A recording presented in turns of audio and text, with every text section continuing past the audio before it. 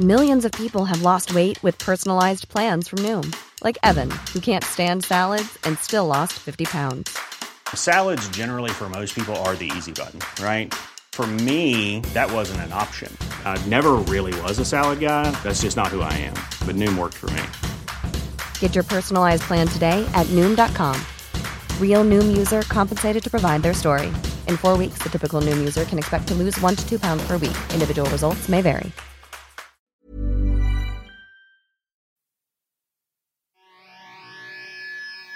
I'll take you for a ride on the devil's ship. I'll take you for a ride where you sink or swim. Now come with me and let this story begin. Viva, we're back. You've never come for a good reason. You always come because there's naughty things happening at the government. There's always something to talk about, and typically nobody likes talking about the nice weather or the good fishing, although we can do that one day. No, now it's more nonsense coming out of the government that just never ends and keeps getting more and more drip, chiseling away at any semblance of a free country that we once knew. Yeah, we talked about C10 before. You had come on for that reason. There was talk about people fighting back in the government. And then overnight, I wasn't even sleeping. It was on 2 a.m. I saw on Twitter, people were like, well, they passed C10 at 1:30 a.m. when everyone was sleeping. And I only learned of it through your retweet of, I forget who it was, and I would like to give him credit for covering it. 1:30 in the morning, it passed. I'm not sure that we've seen the final version of that which passed, but I don't think it's been changed since it was changed in the debates. But yeah, that's it. Done. Passed. It has not yet become law. It's got to go through the Senate, Oh yeah, bring the mic closer so people don't complain. Yeah. Okay, sorry. Like this, yeah. Here we go. 2-finger rule.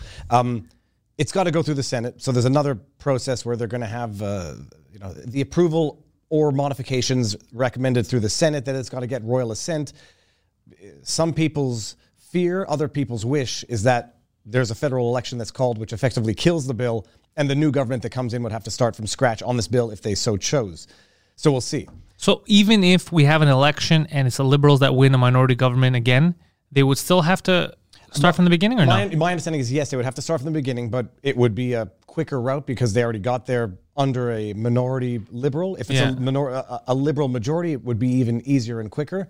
But I think it would become something more of a technicality then because it's already gotten through the House of Commons. So you could sort of fast track that process because nothing much should have changed, except maybe the number of seats. But it wasn't even a close vote, which is sort of shocking to me that it was a pretty wide margin through which this passed. And that's it. It's now we've pulled a Pelosi where we're going to have to pass the bill to see how it affects independent creators on YouTube. And I think we said it has to go through the Canadian Senate, so there's still a small chance. There's still a chance. I mean, there's a couple of ways where it could get killed, either by a new election, which would end the bill before it could get passed, or the Senate could have objections with it in theory and either block it, or they could get caught up on arguments as to amendments that the Senate would propose, that they'd push it back to the House and see how it works. But that's as much as I understand of the process. So it could get blocked, it could get held up, or it could just become law, and then we'll have to see how what impact it's going to have. Yeah, Poseidon was reading a bit of it earlier, and it's still the same thing we were talking about last month. It has not changed in substance. The major change was the removal of the exclusion of independent creators from its application. We've received verbal assurances that it will not target independent creators, but that's like, in the practice of law, that's like having an off-the-record conversation with a lawyer. It's like, yeah, this is how the document is meant to be interpreted. Then you end up litigating the document. You get in front of a judge. It's like, I never said that. Or even if you did, who cares? The document speaks for itself. Yeah. But especially when it's statements that are made prior to the document being ratified, signed, or whatever. So in this case, yeah, everyone's made a bunch of statements. It's not going to apply to independent creators unless they're acting like broadcasters, to quote Guibault. It's not going to stifle. Why are we all acting like we're broadcasting? I'm broadcasting right now. And what the threshold is, he says, if you have millions of followers on YouTube and you're acting like a broadcaster, then it's going to apply to you. I don't know what that means. You can have millions of viewers, millions of subs. So all I need is to become really successful, and then I'm the bad guy. Well, that's it. It'll be the curse of success, but we'll see. And it's not insignificant theoretical penalties, obligations, requirements that it could impose. But that's it. The discussion happened. The system works, if that's the way we want to look at it. It passed the House of Commons at 1:30 in the morning, and we'll see where it goes from here. So here's another thing I don't understand. We said we're not in a caste system, right? In Canada, everyone has the same rights, theoretically. Now, I noticed something. They were pushing for the quarantine hotels. If you come back, I see some people go to them, some people don't. There's a whole debate. But they said this is the way it is. Everyone has to follow the same measures. Trudeau and his team get back from the G7. They get tested. They're tested negative. The rules would be for them to stay in the quarantine hotel. It took them about 8 hours. They didn't. So here's my understanding. Yeah. That you have to stay in the government designated quarantine facility. I forget what the acronym is. It's a GAA and whatever. Designated quarantine facility, DQF. You had to stay there for up to 3 days at your expense until you got a negative test. Once you got the negative test, you could leave the quarantine hotel, but then you had to go still do your 14 days of quarantine in your home or wherever you. So how come this didn't happen with them? So, well, my understanding is that once you get the negative test, you can leave the quarantine hotel, but then you still got to quarantine either at home or wherever for the next 14 days. Because federal court adjudicated on this now twice in approving these quarantine hotels. They noted that there have been, exceptionally, I won't even say rare cases, but they noted that there have been cases where someone tested negative and then went into quarantine and then within the next 14 days tested positive. And the one example that the court really relied on in approving of these quarantine hotels was one case where someone was doing the 14-day quarantine after having gotten back with a negative test, tested positive, infected their roommate who worked in healthcare and who worked at a Barrie long-term healthcare facility, went to work, infected the facility, and 70 people died.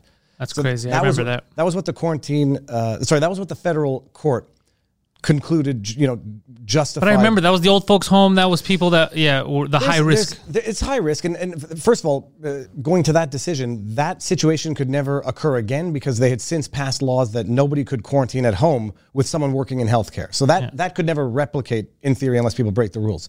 But that rationale, and I said it at the time, still didn't make sense because if you could test positive for up to 14 days, that doesn't justify 3 days in a government-run quarantine facility. That could justify 14 days of isolation. Yeah. So in sanctioning in the sense of approving these government hotels, that was the rationale used when it doesn't make sense. That would justify 14 days of quarantine potentially, not 3 days in a government-run quarantine hotel for $2,000. But parentheses closed. The rule was that once you test negative, you can leave. That's what Trudeau did. I think the only bottom line issue is that Trudeau didn't even stay in a government-run or government-designated quarantine facility. He picked his own hotel in Ottawa. Must be nice. It must be nice. It was a 3-star hotel, which I learned, incidentally, 3 stars and 4 stars don't actually relate to the quality of the hotel, but rather the amenities. So 3 stars has, I don't know, a pool and... He doesn't need much. He's a simple man. he doesn't need much. He's got Some would call him a simpleton. He's got a beautiful home that was recently, renovated because he's been using it for government purposes.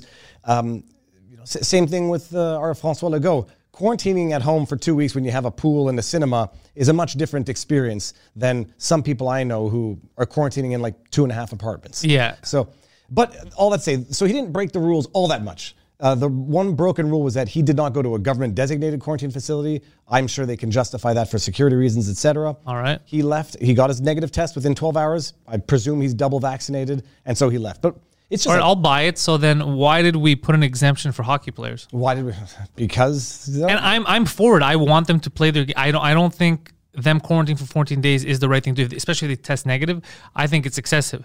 I'm not advocating that we stop the Montreal Canadiens from traveling. What I'm saying is it's strange that the Montreal Canadiens would have extra rights that the rest of the citizens don't. That's what messes with me. I made the joke that on Twitter somewhere I said, because science, and then someone wrote, LOL, I'm paraphrasing, LOL, political science. Yeah. Or economic science. The theater, the scientific theater right now. You're exempting, first of all, you are penalizing financially people who do not have the means of hockey players. You're saying if you need to travel for business, because you still can't do non-essential travel in theory, you got to pay $2,000 upon arrival. So basically, you've got to make that and more, to justify you leaving. Justify it economically.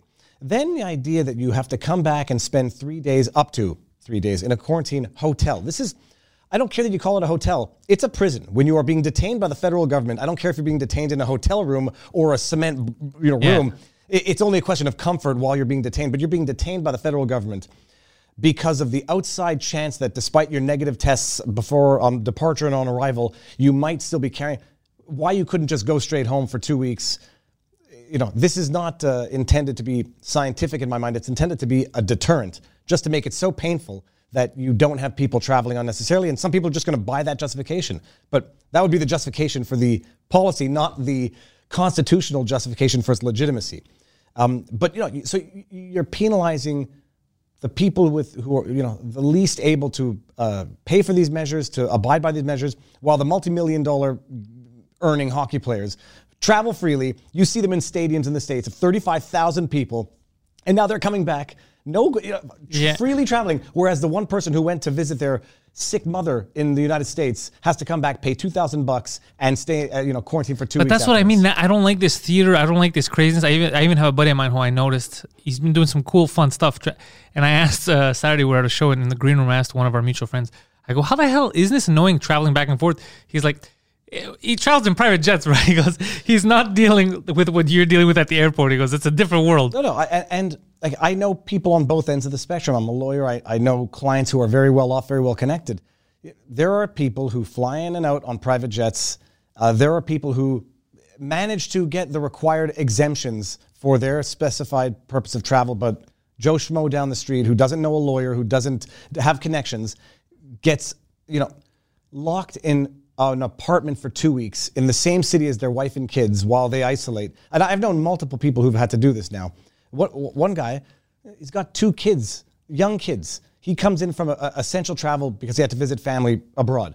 Comes back and has to go into quarantine in a hotel for 2 weeks. Can't even tell his kids he's here because they're not going to understand. So he's alone in an apartment. He can go on a balcony for 2 weeks and has to pay for the luxury of having done so.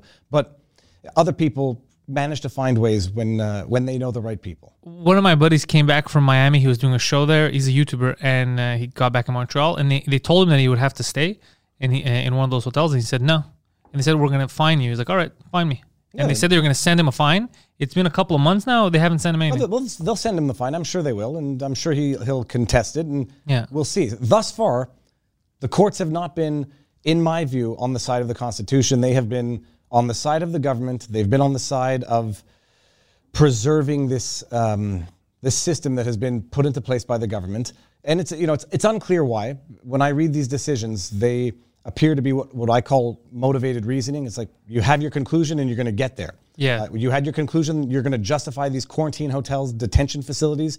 You're going to get there. I could have drafted it because I know what arguments you'd need to raise what evidence you'd need to be convinced by to justify this. But it just seems that the courts are starting from foregone conclusions where they're going to basically tolerate and sanction and condone what the government has done in response, because no judge wants to have his or her head out there saying, hey, look, there was an outbreak and it's because of this judge. Whereas in the States, you have at least a couple of judges who are more willing to uphold the Constitution, uphold civil rights, even if it means putting their neck out there to some extent. But as we're seeing now, it's the judges are doing it now, but we're at the tail end of things to some extent, so they might feel a little more confident that there's not going to be a massive outbreak. Yeah, because people are vaccinated. The virus has kind of had its run. That's it. It's like, people are vaccinated. We've seen the graphs coming down, so they feel more comfortable, especially also since some of these policies in the States are now being terminated, or they're not being renewed. So it's become academic to some extent, where the issue is no longer really an issue because the laws or the edicts have been expired. So they don't mind saying, okay, well, now that it's expired, it's not academic or it's not moot, as we say in law, because it can still recur. So let me render my decision anyhow, even though that particular edict is no longer in effect. In Canada, however, the federal court in Rebel News Network's most recent lawsuits challenging these quarantine hotels did the exact opposite. They knew full well as of June 21, that was a good Freudian slip. The quarantine hotel. The quarantine hotels. It's your kind of hotel, buddy. Oh boy. That the quarantine hotels would no longer be in effect, or they would be, pulling back those measures. The judge could have said, you're going to pull back the measures. This is not academic. You need a better justification in fact and in law to impose this requirement on people, but they didn't. They said, even though it's going to end on the 21st, we were convinced from A to Z that they were justified. Even if there were other measures the government could have adopted, there was a rational connection between the objective being sought and the measure implemented such that the violation itself could be justified. It's crazy to me that we're accepting things just because it seems easier than to argue them. And people, I see them fight online. They go, just do this, just accept this. And I've been out. I see the ridiculousness of if you're past this line, you have to have your mask on. But before that line, it's just thousands of people stuck together, no mask. Like, there's all these weird fucking rules that don't make any goddamn sense. And it's so stupid to look at. Like, I see it when I'm performing in bars. It's so stupid. Oh, if you're sitting down, take off your mask. I'm right in front of you, standing up, spitting on you. It's fine. It doesn't make any sense. You don't. It's the thing is, like, everyone says, you're not a doctor, you're not a scientist, you have no business having an opinion. I don't need to be a scientist to know that compelled mask wearing on someone who has tested negative and who is asymptomatic, who doesn't display any symptoms. Let me rephrase this. Compelling someone who does not have COVID to wear a mask does not prevent COVID because the person doesn't have it. Exactly. Now the question is asymptomatic and pre-symptomatic spread. Then you get into the outdoor stuff where we have a lot more information. We know what the outdoor transmission rates are, and they're minuscule. I don't need to be a doctor or a scientist to know that being required to wear a face mask when I'm at La Ronde riding the Vampire roller coaster or the Titan, that there's very little science to the fact that when I'm being swung through the air at 160 kilometers an hour on a spinning disc, that wearing a face mask is somehow scientifically justified. I'm sorry. Are you a virologist? I'm not a virologist. I'm someone with half a brain. I can listen to everybody and I can come to my own conclusions. We were literally at La Ronde and they literally said, do not take your face masks off during a roller coaster.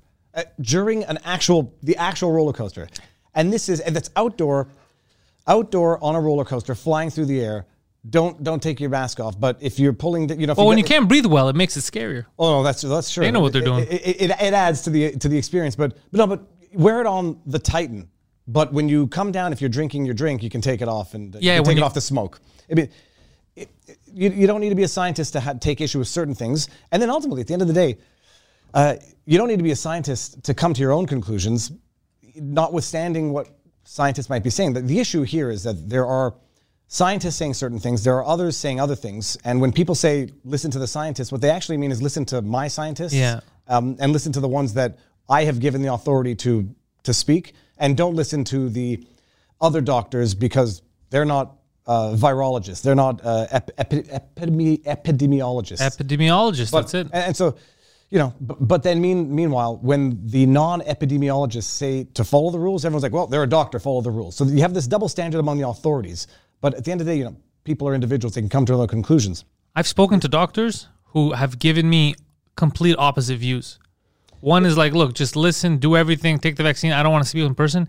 And the other one's like, if you can avoid it, try and avoid it for a bit and be careful. Yeah, take the measures, but no, don't overdo it. If you don't have anything, why would you walk around alone in your building with a mask on? Like, I have these two different points of view. It has become, it's become a sort of religion. It's not, it's not science when you can't question it. That is the difference between science and religion. And I say this with deference to religion. Religion has its values.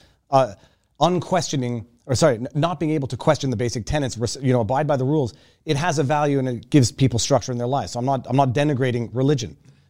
I'm just saying when science becomes unquestionable, when it becomes dogmatic, it has ceased being science and it's become some form of religion, or I say people wearing face masks outside alone on the streets, it's become superstition. Yeah. Or it's become, virtue signaling where you say, I know that there's no real benefit to this except it shows solidarity. Well, that's not science. That's something else. That might be social science, but it's not science. And the thing is, there are scientists with diverging opinions on this, but there's politics at play where a lot of politics. Those scientists and those doctors are being pressured not to speak. They're being threatened. They're being censored, deplatformed, and that is not the scientific way as far as I ever understood it to be. I notice now with we're getting more and more information about where it started, that Wuhan lab theory that we couldn't even talk about a year ago, even though I was repeatedly talking about it. From the beginning, when this had started, I think after the first month and a half, we're having shows where I was mentioning it online because I was like, hey, man, this is weird. If you look at the start of this, the first people to speak out about it were scientists and from that lab, and they disappeared. You remember that the first people were like, there's a danger out there, and then these guys were just offed. I do. I remember it. This is where like the fog of war produces a lot of sometimes information, sometimes inaccurate information. I do remember those stories. You can't vet the accuracy of any of those things. All that I know is that the virus originated by all undisputed accounts from Wuhan. Everybody knows in that particular place there happens to be a center for virology and research, and there happens to be a wet market in the same place. All that I know is at the time everyone was suggesting, well, not everyone, a lot of people were suggesting it, being immediately branded as conspiracy theorists. Yeah. It became the flavor of the day for censorship, to deplatform. People had their channels taken down for suggesting it, for suggesting what might be an obvious conclusion for some to draw. If there's a virology center and a wet market, I'll accept both as at least remotely plausible. It came from the market or came from the virology center. They were censored up the wazoo, and a year later, it's now become mainstream possibility. It's not mainstream concluded fact, but it's become mainstream news. I think it's too hard for them to ever admit it's concluded fact, even if the evidence points to it, because there's so much. China doesn't play games. China threatens to sue, to fight, China does not want to take blame for this. But hey, and it wouldn't even be their fault, because that lab is mostly funded. Well, that's what I was just going to say. It's like, you can blame China. I'm sitting here and I'm blaming Trudeau, and I'm sitting here and I'm blaming the United States, because you don't fund gain-of-function research in the reason why you fund it in a lab in Wuhan, China, is precisely so that you don't do it on American soil, because it would be illegal. It would be illegal, and if it become public, it would be an absolute disaster. Yeah. But now we know. Fauci may or may not have been entirely transparent on whether or not he was directly funding gain-of-function research at Wuhan. I like how he worded things to try to throw people off, as if everyone would just stop at that. They're like, yeah, we're not going to look into this. No, we didn't do it. We, in quotes. And then you're like, well, that depends on what your definition of we is. We didn't do it, but it was funneled through an NGO, or it was funneled through another corporate entity. Yeah, he had a third party. He was the middle. We now know these things. And we now also know that Canada, under the Trudeau government, has connections to this very same research lab. Yep. And we now know that Canada and the Trudeau government and his Trudeau ministries are refusing to communicate documentation to Parliament. They'll communicate it to their own ministries and their own entities that are under the eyes of appointees of the government, but not to the general government itself. This would not just be China's fault, and I think that's to say the least. This seems like a catastrophic, national failure. The way it looks is like we, as in North America, Canada, and the U.S., are responsible because it was our kind of hubris to have that kind of research, and we're kind of pushing the limits. But the Chinese government messed up when they, instead of not panicking and asking questions and letting everybody know what's happening, they panicked, denied everything in the beginning, shut things down, didn't tell everyone. Remember, to be careful, people were traveling, it was right after Chinese New Year's. Everyone was going all over the world. They spread. So because of their fear of looking like the bad guy, like, ooh, I don't want to get blamed for this, they didn't tell us enough. They hid a lot. So all the whistleblowers were getting silenced different ways. Some were put in jail, some just disappeared. We haven't seen them again. So that's why I think they're to blame. But initially, the fact that our governments thought it's a good idea, this is illegal here, but it's not illegal over there. And the justification is, we're doing this research on gain-of-function research so that if there's an outbreak, we will have the required vaccine to combat this. I don't like that, because that's what they were saying about the bomb initially. Remember, scientists, they're like, I don't know if I should work on this, because like, no, this is a deterrent. If I make it, you're going to use it, and then what happened? We destroyed Japan. Well, it's a bogus argument. I mean, you would have to be, I would say, grossly naive to buy into it. Yeah, we're only creating this weapon so that we can figure out how to defend against this weapon. Yeah. It's like Skinner going to the brothel and saying, I only came here to find the directions to get away from here. Yeah. Bullcrap. It should never be done. It is developing bioweapons, period. Whether or not you're doing it so you can fight. Hey, here's an idea. If you don't develop the bioweapon, you don't need a vaccine to protect against the bioweapon. Thank you. And nor should you ever be doing that. And let alone should you be doing it under those circumstances, but you should never be doing it, period. In retrospect, it makes everything make more sense, and it makes it more unbelievable. Is that the governments knew, obviously, more than they're ever telling us. At the same time as they're doing things which can be difficult to justify, knowing what we now know they know, in terms of donating our PPE to China when they know this is coming, because at the time, knowing now that they knew more than we knew they knew, it makes all of their conduct even more negligent, reckless, and unjustifiable. And it's going to come out. The only problem is collective social memory is very short. Yeah. People have already forgotten about Justin Trudeau's Aga Khan scandals. They've already forgotten about the SNC-Lavalin, Jody Wilson-Raybould scandal. They'll forget about this. They'll forget that people are indoctrinated. I've noticed, because even with C10, I saw when someone was showing this is the exemption that they took out for individual users, and then someone under it had commented, yeah, that's not what it's about. You guys are wrong. It's written right there. It's written for you right there. And you still, because you've been indoctrinated, like it's not real. Mark Twain, it's easier to fool people than it is to convince them they've been fooled. Yeah. That, and I'm just thoroughly convinced that there are a lot of insincere, I won't call them bots. There are a lot of bots online. A lot of bots, a lot of insincere Twitter accounts that just go and like, you're the best prime minister ever. Thank you for taking care of us. And people just...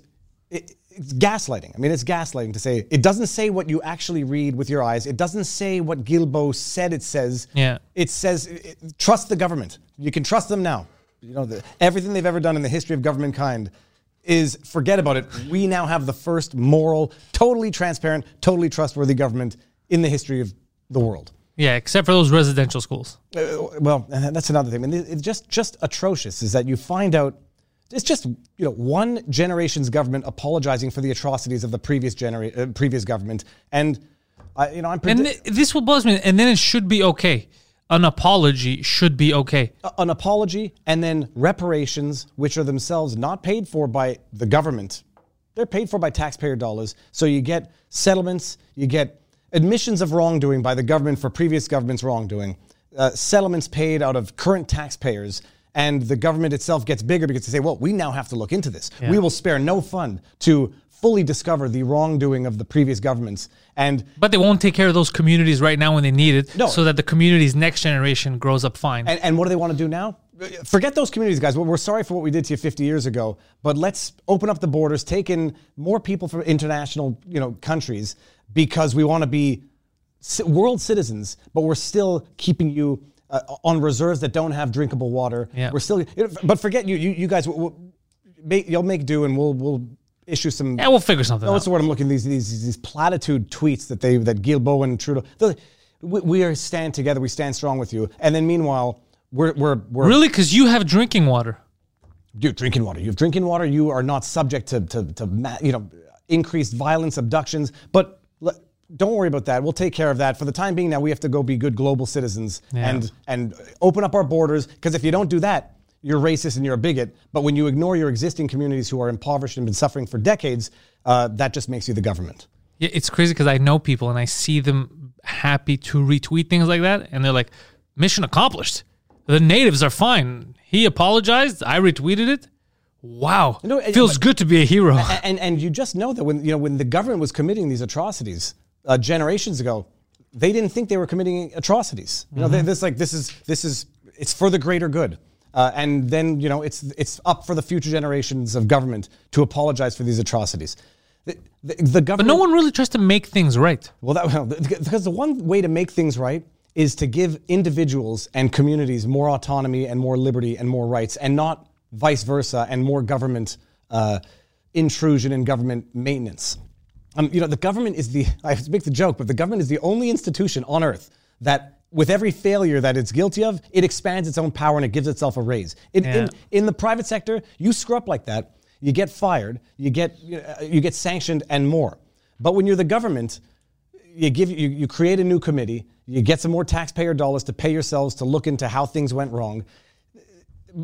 You just get bigger, and it's like the blob that just keeps getting bigger, despite the fact that the bigger it gets, the more problems it causes. And then the more apologies it issues and the more taxpayer dollars it finds to pay for settlements and create committees, and everyone strokes themselves on the back to say a job well done afterwards. We finally apologized for this atrocity of 50 years ago. Yeah, and we'll get ready to apologize for the next one in another 50 years. I've noticed people, it's easier to not think and not argue, just to accept it. So that's why a lot of people are like, look, man, I'm just going to do whatever I need to do to get back to normal. So I think it's easier for you to not actually look into things, not actually use any semblance of thought. Let them decide for you, like the newsmakers, right? Let them come to a conclusion for you. Don't tell you what happened. Tell you what you should think happened. 100%. And we're so much happier that way. It is, what is it in 1984? Slavery is freedom. I mean, there is a sense of freedom in saying I'm not going to burden myself with trying to understand because it's too complicated. And there's also sort of a absolution of responsibility where you say like, okay, it's out of my hands now. I don't know enough, so I'm just going to let someone else make the decision for me so that when I lock my kid in a room for 2 weeks because the Peel Regional Healthcare said that's what I had to do, it's not child abuse because the government told me to do it. I'm washing my hands of my own autonomy, my own free will and common sense because someone told me to do it. It is a lot easier to do that. And then the other thing is it's also like the scene from The Matrix. Sometimes it's just easier to live the lie because when you find out that you've been lied to, it hurts and you begin to question your own mental capacity, your own intelligence. What's wrong with me that I was so easily duped or easily, misled? And the classic example of this is elections 2020, where you had people claiming, you had people making statements about the elections. Then when you had that Time article come out afterwards, the secret cabal that fortified the elections, which effectively said everything that everyone agreed with, but they frame it in a way that it was all legal and that it was all to fortify the elections. Then you have the people who vehemently oppose the idea that there was any interference with, okay, well, yeah, but that's justified, that's lawful, that's just changing the rules and then abiding by the new rules.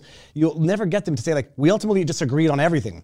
It's just that we disagree on the interpretation of it because people have to preserve their own egos when they ultimately find out that they've been vigorously lied to and misled, and everything that they thought they understood was effectively the other way around. Well, everyone's scared to tell the truth based on association. I saw that, who are those scientists that came out and said, we knew about the Wuhan lab theory, but we couldn't say it last year because we didn't want to be called Trumpers because Trump said it. Same thing with hydroxychloroquine. The best is Yahoo. They had an article last year. They go, what the president is trying to push as a cure and preventative measure is nothing more than a placebo. A placebo would be just as effective, all that. Same Yahoo guys wrote an article now. They go, hydroxychloroquine could be the miracle because it's been a year removed. So people were so indoctrinated to, look, we have to disagree with whatever this guy says. If Trump comes out and says drinking water is good for you, right away we have to make a deal with Coca-Cola and say you have to drink Coke, forget water. It's insane. What do you, just tell the truth. It's politics ruins everything, and it ruins people's ability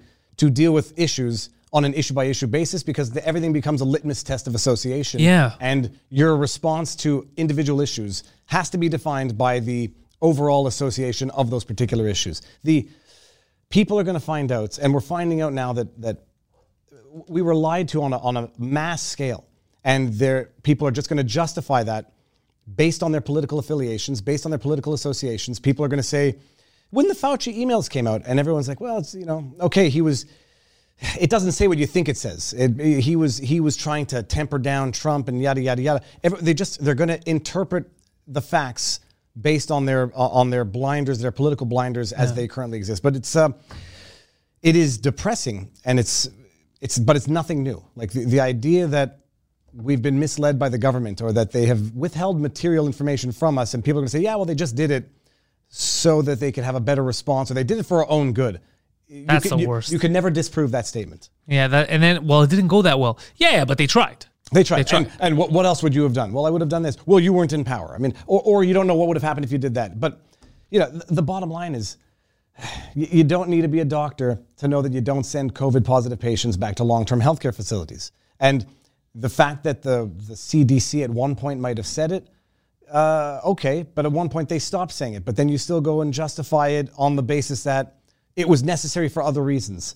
But it is a question of people's politics determining their conclusions in advance, and then you just try to nitpick, cherry pick, or reinterpret the facts so that you can justify what you already believe. So right now, let's say in Canada, it doesn't matter what constitutionally it would say and what rights we're supposed to have. Technically speaking, from one day to the next, if they shift something, my rights, your rights, could disappear. Basically, not every right in the Constitution, but specific sections, which basically include the most fundamental rights, only exist in as much as their violation could not be justified in a free and democratic society. So, but if I'm vaccinated and you're not vaccinated and we want to travel, they will. I'll be allowed to travel and you won't? So I'll have an extra right? Well, what they're going to say is that the violation of the other right if they get to that point, is justified under the circumstances. I mean, it's like the idea of being imprisoned is a violation of rights, but it's justified because you broke the law. Right. The idea of, this is where, historically, when you have an understanding of history and bad law, you'll know that the worst decisions always come out of a time of crisis. But the Korematsu decision in the United States, where they justified the detention of Japanese Americans based on the perceived threat that Japanese Americans posed by virtue of their being Japanese after Pearl Harbor during the context of World War II. Well, let's say it was a perceived threat that was sufficient to justify violating the civil rights of American citizens by literally interning them. The Jacobson case, which was 1900s earlier, which was dealt with forced vaccinations to some extent. It dealt with whether or not you could impose a fine on someone who refused to get vaccinated. You're dealing with exceptional circumstances that are dictated by panic that generally lead to bad decisions. And you're going to deal with the same one here. People have been whipped up into such a frenzied panic that they're going to say the risk posed by not being vaccinated, even if the risk of not being vaccinated, even if we've attained herd immunity, by what they consider to be herd immunity, is still sufficiently great that people should be compelled by law or other to administer a vaccine or suffer the consequences. I mean, that will be the rationale if it gets there. And there's nothing we can do. You can take it to court, but in the United States, they've taken it to court, and there's a distinction in the United States that employers cannot compel forced vaccination of a vaccine that is not FDA approved. So there's that distinction in the United States. Because this COVID vaccine or the COVID vaccines are emergency authorization use, they're not yet FDA approved, they can't be compelled under American law, or that's the argument. But we don't have that here. I'm not sure that we have that here, but and we'll see where it goes. But bottom line, it's such an exceptional risk. You want to reopen the economy, you want to go back to normal life. This is how you do it, even though that life to which you're going back to is a world in which you can be forced to administer a medical procedure. Is not normal, but that would be the argument. And would that change? Can you apply that type of rule to other things? No, they've applied it to everything. They've applied it now in Nova Scotia. There was an injunction that was issued to prevent people from protesting the lockdown measures. They did the same thing in Alberta. Oh, that's interesting. You imagine the courts come out with an injunction saying we are enjoining you from protesting, peacefully assembling outdoors. It's your constitutional right to protest the lockdown measures, and the basis for infringing on that constitutional right is the risk that the assembly would cause. And it's pretty smart, though. That's a sneaky move. Well, it's sneaky. It's sneaky. I'd say it's beyond sneaky. I think it's legally untenable. You don't have the right anymore. So you don't have the right. But then the question is, even in the context of that decision, I think it's factually incorrect, because the risk has to be sufficient to justify the infringement, and there has to be, no other better way of attaining the objective. But the risk has to be clear, basically clear and present, to say we're gonna block a constitutional right. It can't be hypothetical. It can't be tangential. And they came to the conclusion that they met that threshold in Nova Scotia. Did the same thing in Alberta. Basically, they said, look, we're going to preemptively enjoin you from exercising your constitutional right, and it's justified by under Section 1 of the Charter, that which can be justified in a free and democratic society. I'm all for individual rights and freedoms. I don't want to have an extra right that someone else doesn't. Now, because we jumped ahead when we're talking about the G7, I noticed something. Number one, because so many cameras were rolling, we got to see the theater play out. No one's wearing a mask. They're all stuck together. Oh, we're taking a photo. Put the masks on. Take a photo with the mask on. Forgetting that you're on video. They see you now putting it on, taking the photo. We got it. And then taking it off, hugging each other, doing normal things. Also, within that, we had the Queen, a 287-year-old woman, the highest risk category, just hanging out with these people who flew in from around the world, who didn't quarantine when they got there, right? Mask on, mask off, spitting on each other, hanging out. It's crazy. But you wouldn't be allowed to visit your grandmother at her house. Can you, Pantelis? Yeah. I'm just saying, isn't it a little, I don't care where you stand. Don't you find that to be a little ridiculous? It's not theater. I'm saying it's beyond theater. It's overt deceit, because they're just hoping that you don't see one portion of what the story that they're trying to tell you. It's not theater, because theater, that people are acting. This is manufacturing a reality that is actually not real. And it's Chrystia Freeland. Is it Freelander or Freeland? It's Freeland. when she was given one of the talks on the issue that was going on in Kamloops, and didn't know that the camera was rolling. I remember was this. not wearing a face mask. Then you hear someone say to her, oh, we're rolling, and she like nervously puts the face mask on, starts, then takes the face mask off to talk. If that's not theater, that is misleading. That's what I'm saying. It's theater. It's complete theater. And the G7, you show them, they come in with their face masks, they do the social distancing photographs, they elbow bump because, you gotta, and then they go literally rub elbows and drink and touching each other's hands, face. And those pictures get out.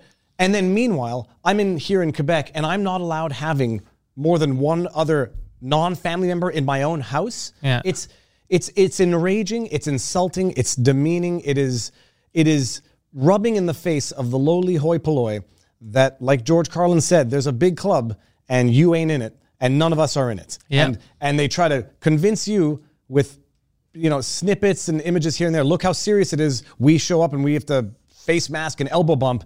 And then 5 seconds later, we're drinking it up and yucking it up with all the elites from the world while you guys are sitting there suffering in your country. But it shows that they're not too smart, because in this day and age, how do you not expect the cameras to be rolling at all times? This is the beauty of speaking out of both sides of your mouth, is they're going to say, yes, well, you have to socially distance and you have to wear the face mask because it's safe. But we're all vaccinated and we can do this even though you guys can't, but because it's already safe. But vaccinated people here can't do that either. Yeah, well, exactly. That and we're politicians. I mean, it's important for us. We've got to rule the world. We've got to lecture you on climate change while flying in on our private jets like Trudeau did on a massive jet to lecture the world on climate change. It's funny. The attitude is analogous. His treatment of climate change to him versus, Canada's role in climate change to the world, where he's like, I'm going to fly my jet and lecture the world. And we're going to cripple the Canadian economy for the benefit of China. Despite the fact that we contribute, I won't say insignificant amounts, but fractional amounts of the leading polluter in the world who has no intention of abiding by any of these voluntary measures. But it'll make us feel good by doing it, in as much as it'll make me feel good by talking about it, even though I'm flying in on a jet that leaves more of a footprint than half of Canada combined. That's actually funny, the jet thing, because I saw in the UK they were mad at Boris Johnson, I think that's his name, yeah. Same thing. They were like, what is this guy doing? Why are you talking about climate change? And he's flying on jets. They all do it. What, they've never heard of Zoom? They spend the entire year telling us to zoom in and stop meeting and we stay together by staying apart. And then meanwhile, they're literally meeting up on seaside resorts while the world is suffering and the world is burning, but heck, they've got their private security, they've got their private jets, and they've got their private clubs, and they're enjoying life as it is. Sometimes I feel like I'm in a weird movie because it's like the Emperor that has no clothes on. Because I'm seeing it. I was like, how do you guys not see the weirdness of, especially the old lady, the Queen, being you guys don't see how crazy this is. Well, here's the problem. Pantel said you should do an indirect poll. You would never be able to get the accurate results of this poll because the people who are not seeing it are not going to ever see your poll. Yeah. The vast majority of people out there are probably largely unaware of those images.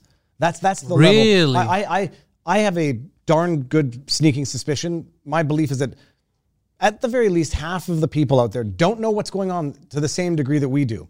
And when I have the discussions and I say, didn't you hear about this? Didn't you hear about that? And it's like, no, and these are reasonably intelligent people. You realize that there's an effect of a media that has been bought and paid for that doesn't hype up these stories.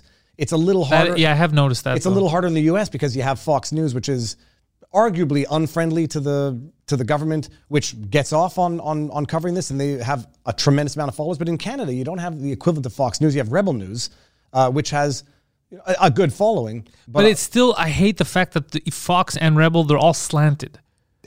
Everything's slanted. I want a news source that's not slanted, that they won't go against you just because you're liberal. They won't go against you just because you're conservative.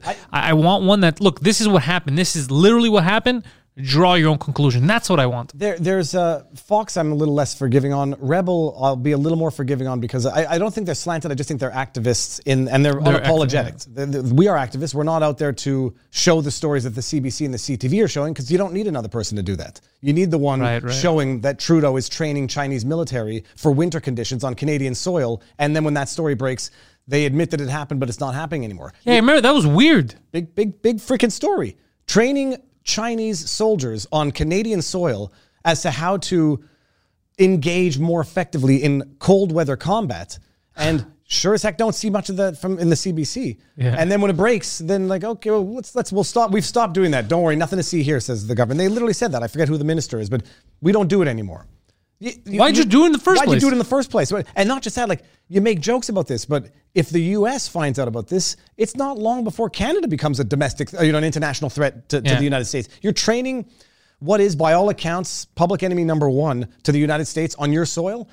It's nuts. So I'm forgiving on Rebel News. They've been pretty accurate in what they do. A couple of the other ones may be a little bit more clickbaity in terms of titles and misleading when you have to get into the articles to understand it. Rebel News just picks the stories. But bottom line, in Canada, you just don't have people involved, people engaged, and people just don't know what's going on. I remember one story was back in the election, and I'm talking to a reasonably educated friend of mine who lives in New York City. And I was like, dude, what about that Hunter Biden computer laptop story? He's like, I don't know what you're talking about. Get the fuck out of here. How do you not know about it? Because CNN doesn't cover it, MSNBC doesn't cover it, and if they do, it's to say that it's debunked Russian propaganda. Yeah, which is another lie. It's another lie, but nobody knows it. They don't even know that they're being lied to in the first place, by and large. And so in Canada, I'd be curious, go on the street. Did you see the picture of Justin Trudeau, Boris Johnson, Joe Biden, the Queen, Macron, all sitting there drinking, no masks, but then in the background you have the two waiters wearing face masks? Oh, I remember that. No, the weirdest was that picture where the Queen is there too, and they're all maskless. They're in each other's ear. They're all close, and behind them you see these young people with their masks, scared, waiting the help. Do you know what it is? It's perpetuating the two-tiered system. Those are dirty peasants. Yeah. And don't you bring your dirty breath into our face, even though we're out here doing more international mingling than you could have ever done in your lifetime. Yeah. It's beyond, it's show, it's secrecy, it's demoralizing, it's intended to create the air of authority that the government needs to have a population be subjugated to them. But it's enraging. I mean, you watch it, you're just like, this is too much, and it takes too much to even make people appreciate how over the top it's gotten, because people just still say, well, they're doing their best, and what's the big inconvenience for me if I have to wear a face mask and I can't go outside at 8 o'clock? Just take the vaccine. Okay, well, just another lockdown. I mean, that's like, that is the new standard of. It is easier to just accept, and I have noticed, like I said before, what people do is, if they don't want to argue, or if their brain hurts because you gave them something that they don't want to deal with, they'll just say, "Oh, that just means that you're an extremist. Oh, you're I don't know, an alt-right or you're a communist." Or it's always the extreme. It's you're just an extremist. You're a Trumper. You're a that. Because they try to group you in. Because they go, if I group them in to this group that is considered bad, even if they're not part of that group, I win. When you write off the individual, you no longer have to address the ideas, and that is the most common tactic in bad debating. It's like Jewish comedian Dave Smith, who's repeatedly called a Nazi. I didn't know Dave Smith was Jewish. He's scheduled to do a sidebar with Robert Barnes. He's going to come on one of these days. He's Jewish, and I think Big J's Jewish too, and they were both called Nazis. Yeah, and Ben Shapiro's called an extreme, whatever they call him, a white nationalist. Yeah. It's a tactic. It's like, okay, I will demonize the individual so that I no longer have to address the ideas. And it's the easy way for people just to abandon critical thought. Like, you must be a bad person, therefore everything you say is bad, and I no longer have to address it. Exactly. Bottom line, people can be bad, people can be racist, people can be bigoted, and they can still have legitimate points on other issues that you cannot write off simply by writing them off as a human. Yeah. But that takes intellectual rigor to separate the individual from the argument, and people don't want to do it. And the other thing is, people don't have the information themselves to actually engage in it. So it is easier just to say, I'm satisfied with what I know. I'm satisfied to demonize you. Now let's go our separate ways. That's important what you said, though, that we get frustrated with the lack of what we think is intelligence or critical thought. But a lot of these people just don't have the information. So I'm expecting someone to draw a conclusion like I drew a conclusion, and I get upset when they don't. But in reality, most of the time they don't have access to the same information, because if they're just working, running around, looking at the news sporadically, whatever the fuck, Fox or CNN or the main CBC, CTV tells them, that's all they know is reality. They never go one extra degree because they can't. They're busy. They're running around. 100%. And you'll notice, if you've ever gotten into the depths of these arguments, it always starts off with someone who thinks that they know more than you. They say, you don't know what I know, but yada, yada, yada. I'm American and you're Canadian and blah. And then it gets into, Oh well, I don't have as much time as you have to do this. I have a job. You play on the internet, so obviously you can spend more time looking at the details. So it goes from dismissing because they know more than you to dismissing you because they know less. They know less, but they don't have the time. But why would that make you? You've just admitted you didn't do the research. So you're upset that I did the research? No, that's like getting mad at scientists because they invented something before you did. Well, no, it's just a question of demeaning the person so you can write them off. Oh, you're just a loser with too much time on your hands, which is the other way of basically disregarding what you're saying. Is you either know less than them or you're just a loser with too much time on your hands, in which case they still know more than you. But it's a classic argument. But reality, yes, it takes time, effort, and a desire to go after the information and to understand what you don't know so that you can go out and get that information so that you may come to the same conclusion, but you just need to know what you don't know before you get there. And I was going to ask, does this make you want to get back into law? Never. This actually, nothing changes in any field. And in the practice of law, it's the same tactics as in the practice of politics, social media. It's a question of manipulating people, letting them think that, concealing information that they might find relevant. It's all the same game that's played everywhere. It's just a dirty game. The only question is where is the game actually contributing to some greater good? In the practice of law, you win a case and okay, it ends there. But we're now in the broader social, political situation where these issues are shaping our country. Like what people are accepting now from government, what people are accepting now from policy is shaping the country, and it's going to shape it for a long time and possibly irreparably, where you can't come back from certain changes. And I just hope we're getting close to those. I hope we can back it up before we get there. You have young kids. Yep, 3 kids. So as they get older, do you worry about, because you're outspoken, you shoot from the hip, you do your research, but it's always you're giving your honest opinion. Do you worry about them if it reflects negatively on them with, I don't know, teachers or other parents? I worry about that. I've forewarned them that, be ready for people to start calling daddy a racist, because that's what happens when you step foot into politics. If you're right of, I don't know, I was going to make a joke, but if you're right of center, someone's going to call you a racist for some reason. So crazy. If you think that immigration should be tempered down and maybe more controlled, you're a racist. If you think that people should have more individual choices, you're a racist. I mean, so it is. Does anybody know what racist means anymore? I feel like it's words have lost meaning where they've lost meaning. Racist, nationalist, xenophobic, transphobic. These for the words, record, these are all my words as a Greek. I don't like that people are appropriating them wrongly. Well, they've appropriated them. Nobody has it. They've diluted words to the point where they don't mean anything. But that's how the battle is won. It's just when the words can be thrown around at any time for whatever the reason. Language is fluid. Language is fluid, and demonizing adversaries becomes equally fluid. Am I worried about it? It's gonna happen. I still do my best, and I think I succeeded at remaining courteous and respectful, even in disagreement. Even if I give François Legault and Trudeau a hard time on Twitter, punching up is different than punching down. But I like to think that there will be some cosmic respect for remaining civil. I don't talk the way other people do, but I still think I get a message across. But I know it's coming. I mean, or it's already there to some extent. At one point, my Wikipedia page had me down as alt-right or far-right. I forget what it had me down as right. Even though what's the difference between alt-right and far-right now? Well, there's a distinction that I don't know, but all that I know is just calling me right or calling me conservative.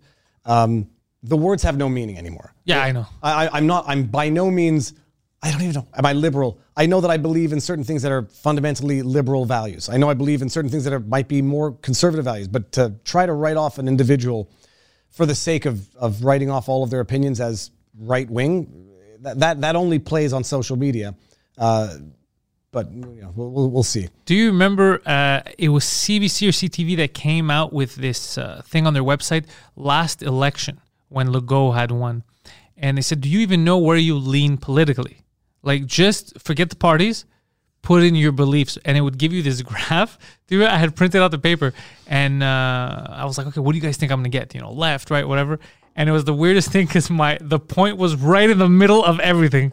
And I was like, this is how everyone should be. It was a little left, but it was right in the middle. But because on on different issues, you have different opinions. You can't just copy what the politician thinks. That's his opinions. You might differ somewhere. So it was right there. It was left, center, left. And most people are sufficiently complex that there's a big circle where most people will meet in the overlapping Venn diagram. But we've gotten to a world now where if you don't think that biological men should not be allowed to compete in sports for biological women, everything about you now is phobic. Add whatever ism or obe that you want. Because we've manufactured, or not, I won't say we, the social media powers that be, the political powers that be, have weaponized everything into a litmus test. So unless you are, any one of the things, you are necessarily going to be demonized and castigated to the far right. It's an intellectually dishonest way of viewing discourse and other humans. But that's just the way the game is played these days. I'm waiting to see. I heard that in the Olympics there's a trans weightlifter. Yep, trans weightlifter who, if it's the same, I'm not sure. I think there might be two, but yes, there's a trans weightlifter who is now going to be competing in the, I think it's ultra heavyweight category or heavyweight category. Look, this is one of those issues where, again, you have parties saying trust the science, and being born biological male does not provide any biological advantage over a biological female, where they've specifically set testosterone limit requirements for that very reason. And even under the testosterone limits that they've set, it's still something like 5 or 10 times higher than the average testosterone level in a woman. Oh, shit, I didn't know that. Yeah, I was reading up on it. It's like they've created rules which are predicated on biological differences between biological men and biological women. And so you have these mutually incompatible arguments going on at the same time. Don't discriminate. There's no difference between the two. But yeah, there's no biological difference between the two, and you're a bigot for suggesting there is. Yet we're going to design rules that are predicated on the biological difference between biological men and biological women. And there's definitely a difference between biological men and women. That's why there's two different words. They're two different things. However, I have no horse in this race. If the women that are competing don't mind, then I don't give a shit. I'm not going to go argue that. If they say it's cheating or they have their own issues and they want to argue with the Olympic Committee, more power to them. But I'm not going to step in now and be like, we should stop this. It's not my fight. Well, there is value to be said in, who was it? I was just watching the Bo Burnham Inside special. I haven't gotten through it on Netflix, where he did one mock stand-up bit in his room where he's like, everyone does not have to always have an opinion on everything. Exactly. At every point in time. People can have their opinions, and unless you're required to express it for political or employment purposes, you don't have to go around just, saying things for the sake of saying things. Yeah, that's what, because now I saw this, it was everywhere. My buddy sent to me, and I'm like, well, if the women that are competing complain, I'm all for them. If they feel like it's not fair, whatever, they're the ones competing, they're the ones who know, I'm supporting them. But if no one's complaining and everyone's who am I to jump in and be like, you shouldn't be allowed? Okay, I'm not in there though. Here's the flip side to that. Is like, in the States you have the Title IX, which protected protected people based on immutable features, and one of them was females. Protected them and created different divisions for that very reason. Yeah. Some people are probably going to rightly argue that remaining silent on an issue that might be impacting the rights of half the world, or virtually half the world, is contributing to the problem, and these are human rights issues that some people. No, what I'm saying, not remain in the sense that if the women that are competing don't care, they don't mind it. Who am I to tell them you should mind it? That's what I'm saying. No, I understood that. Yeah. I'm just saying but there's going to be people who are going to say, like, by virtue of not standing up for people whose rights are being if they feel like their rights are being trampled, I'm standing up for them. And there, a lot of them have taken it to court, and it's these issues have been brought to court, and it's going to be the next major issue for the Supreme Court to deal with in Canada as well. It's at some point in time, by favoring one person's rights, if they trump the rights of another, you have to ask yourself what's going on there, and how that really is what's happening. I don't think it's a controversial thing to say, but we know that if you're saying I want to not be transphobic and I want to preserve trans rights, therefore I want to allow them to compete in an area where genetics is a determining factor, you are effectively trampling on the rights of women, biological women. It's not the same thing as saying trans people should not be able to have employment or should not be able to do things where the genetic distinction between biological male and biological female are irrelevant. That's basically the discrimination. But we've long established that discrimination, in quotes, when it can be justified either for the needs of the employment or based on other genetic issues, can be justified. It's why you had separate sports in the first place. It's why you have weight categories in sports. So there's the issue that creating distinctions where the genetic differences are themselves material to the issue, whether or not it's just discrimination, it can be justified given the nature. But, say I'm not going to employ a trans person in a job where the genetics have nothing to do with it. It's crazy. That's obvious discrimination. And the analogy, I don't like using the blind bus driver because it presupposes a handicap. But there are issues where you say, yes, because of genetics, there are certain discriminations that are justified, that you're not being discriminated against under these circumstances because it's relevant to what's going on. But, a blind bus driver should not be not allowed to do something where being blind is irrelevant. And you shouldn't be allowed to be a bus driver because that puts us all at risk. And it's the idea where the discrimination or the distinction based on a relevant feature can be justified. And when you're getting into sports, I don't think it's controversial to say that. And I understand women are taking issue with it. In the Olympics they are, in tennis they are, in track they are, because you've had cases in the, I think it was Connecticut, track competitions, 2 trans athletes come in and destroy the records. And they finish first and second. And you have these athletes who filed suit. They're saying, look, we're being deprived of podium spots because biological males are coming in and crushing the records of biological females.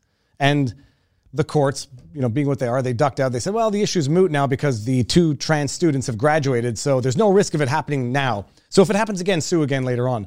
But the courts are going to have to tackle the issue on a substantive basis to set out who has what rights, and do the rights of one group trump the rights of another? And I'm curious, what would be, like, let's say those 2 students, that's what they want to do. They want to compete. Where would they compete?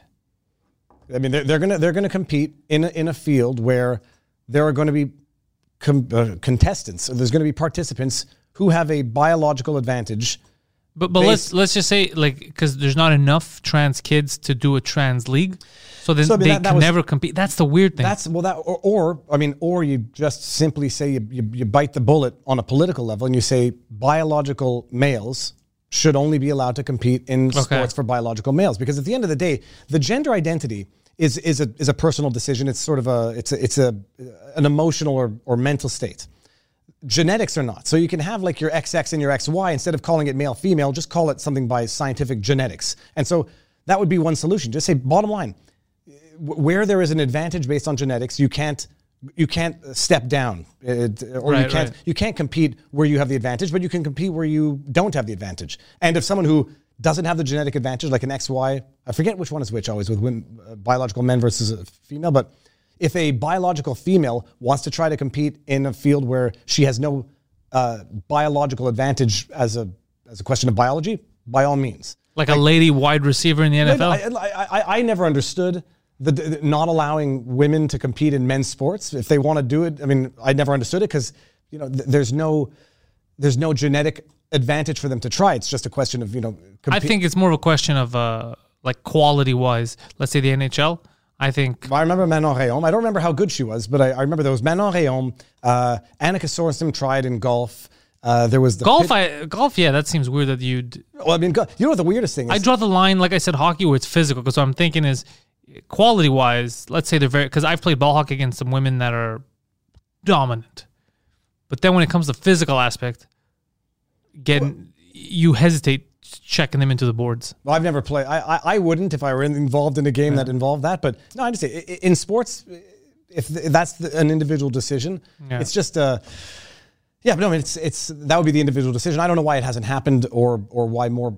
There hasn't been more of a. It push. Probably will. I think in sports like you said, like golf, you're gonna have some lady golfers that are just dominant.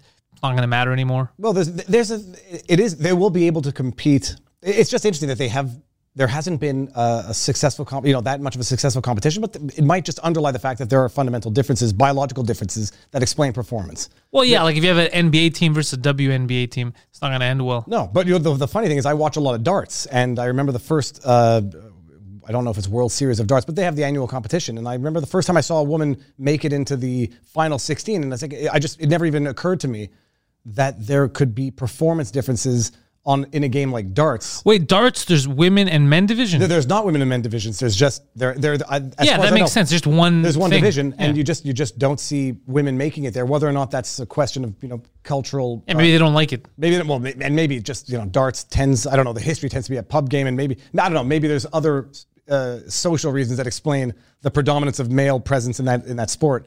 But I remember the first time I saw it, I was like, oh, that's interesting. Why would there be in a game like this any biological advantage if there is, and there probably isn't. It's just maybe a question of interest among demographics.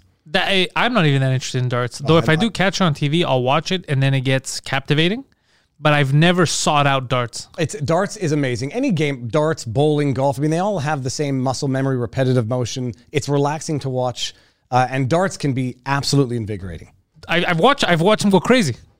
And then there's a crowd behind them. They have the crowd, and then they got that announcer who goes 180 whenever anybody scores. It's amazing to watch, and people go nuts over it. They get dressed up in costumes. They have crowds of thousands of people watching live. It's amazing. But this is in Europe. They don't do that here. Not as much here, unfortunately. But yeah, mostly England, the UK, nuts for it. Dude, in Europe they go crazy for handball.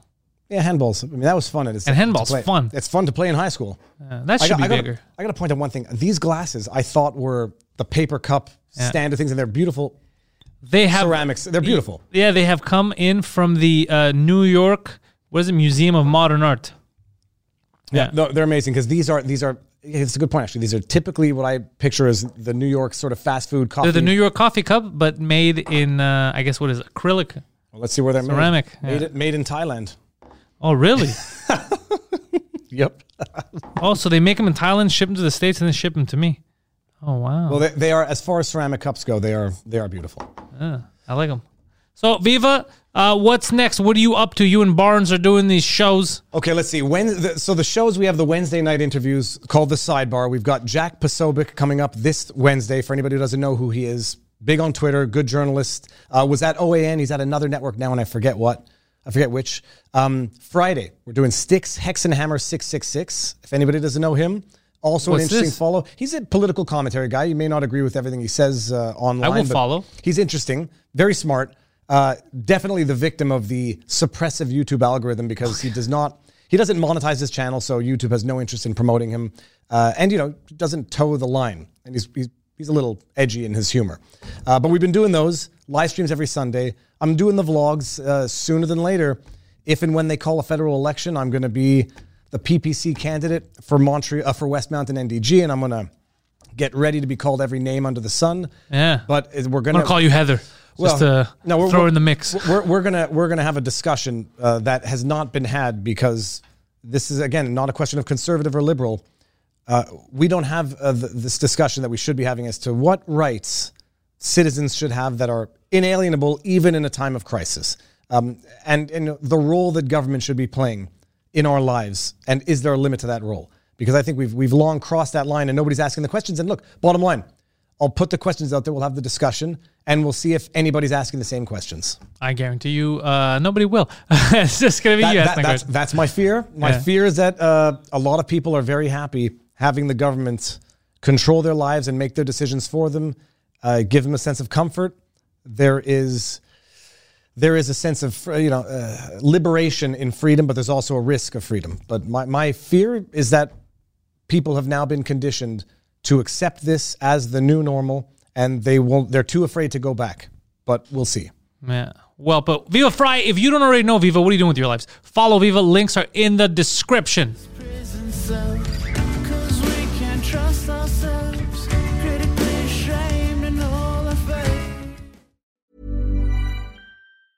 Even when we're on a budget, we still deserve nice things. Quince is a place to scoop up stunning high-end goods for 50 to 80% less than similar brands. They have buttery soft cashmere sweaters starting at $50, luxurious Italian leather bags, and so much more. Plus, Quince only works with factories that use safe, ethical, and responsible manufacturing. Get the high-end goods you'll love without the high price tag with Quince. Go to quince.com/style for free shipping and 365-day returns.